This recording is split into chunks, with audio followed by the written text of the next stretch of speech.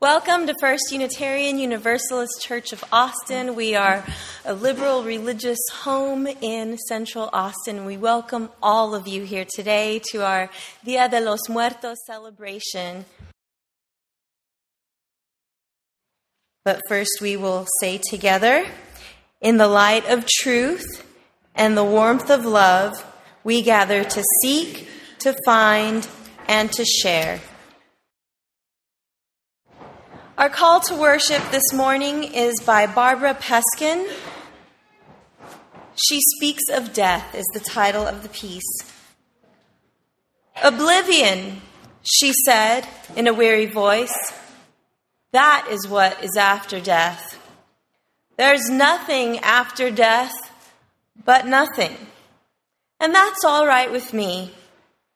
It made good scientific sense, nailed to the cathedral door of her religious childhood. And when her husband died a few years later, oblivion pinned against eternity, sagged in the middle, and in its folds, sweet disbelief surprised her, and the hope she hadn't seen the last of him yet. Please join me in joyfully stating why we're here. It's written right on the wall for us.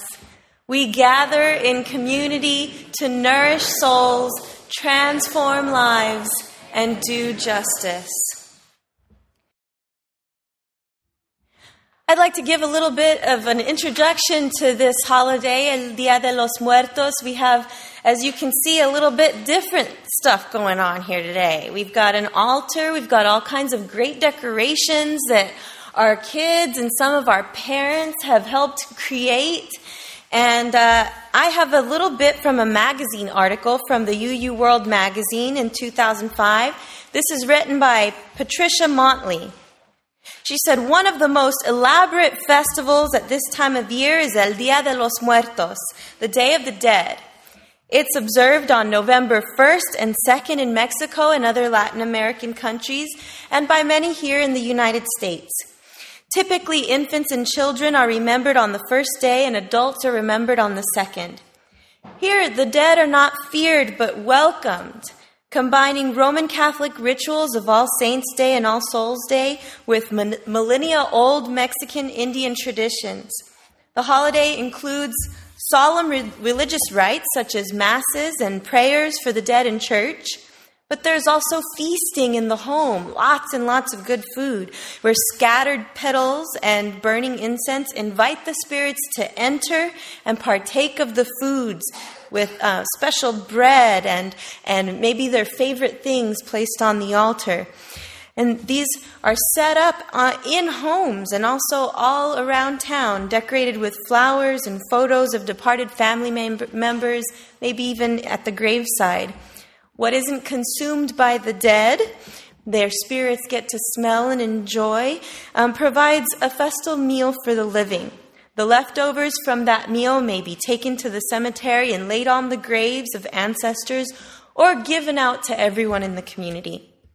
This event includes processions, pageantry, elaborate foods, bright decorations, and sometimes even fireworks.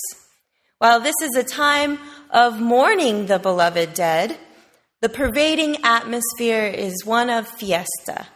Cakes and candies in the shape of skulls, skeletons, coffins, and gravestones sweeten the concept of death, perhaps reminding those who eat them of the sweetness of living in heaven as well as the memories of one's descendants. Some families keep candlelight vigil through the night at the grave sites of their dead and attend open-air memorial masses, while sophisticated North Americans her words, not mine, are tempted to view some of these practices as primitively morbid or worst or quaint at best.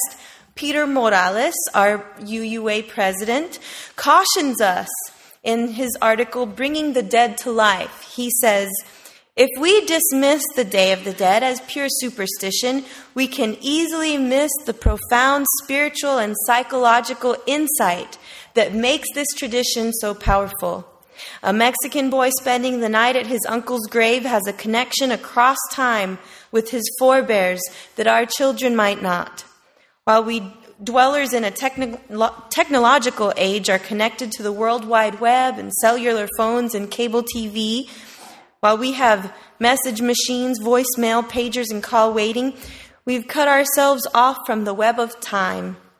Traditional cultures with their mediums and ghosts and reincarnations have understood intuitively something we've repressed. The dead don't die, they live on. I'd like to tell you about what we're going to do. You'll see some things are already here. Our kids have colored candy skulls and written the names of their beloved deceased on them to place on our altar. Some of our children have made candles, memorial candles, and some have made these beautiful flowers and other decorations that you see. So here's what we'll do. An ofrenda or Dia de los Muertos altar serves as a memorial, a collection of offerings, and a place around which loved ones can gather to celebrate and remember. I invite you all to join in building our ofrenda. We will come up row by row and find places for our special items. And then, if you care to, you speak briefly 1 or 2 sentences about whom the items are in memory of and who that person was before returning to your seat. If you forgot to bring an item, you may just say, "Today I remember," into the microphone and name who you remember. As you'll notice, and you look ahead to your order of service, once we're finished building our ofrenda, everyone has returned to their seats. We'll have time for prayer and meditation, followed by a time to remember our beloved dead in the way that feels most comfortable to you. El Dia de los Muertos is both a somber occasion and a happy celebratory one. So we will make space for it to be okay, to express the emotions that feel right to you.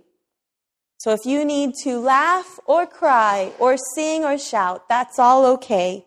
You're welcome to come up to our altar during that time, and we'll hear some great music during that time, and look at everything that everyone's brought, and light a candle over there. Quietly share memories with one another, be with one another, or simply sit in quiet contemplation at your seat. During this time, we'll enjoy this holiday with the music of the celebrated Austin's own Mariachi Estrella. So please return to your seats when the music has stopped. But this isn't musical chairs, so don't run, okay?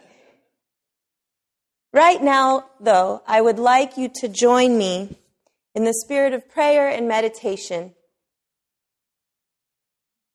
Spirit of each stage of life, God of many names, be with us as we bring the spirit of our deceased loved ones into this room through our memories of them. Remind us that death and grief are present in all of our lives, another common human experience that binds us together. We honor the lives and legacies of our dead by living lives of integrity and allowing love to be our legacy. May it be so, in the name of all that is good and holy. Amen.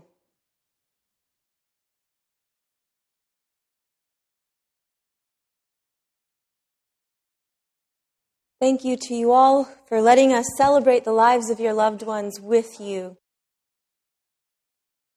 And now please join me in the words to extinguish our chalice, our circle of friends, religious ed chalice today.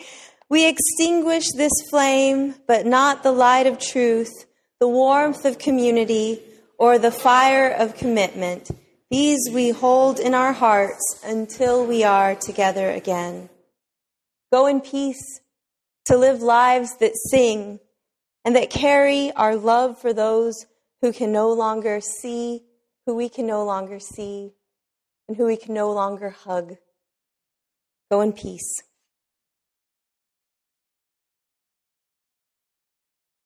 This is a presentation of the First Unitarian Universalist Church of Austin.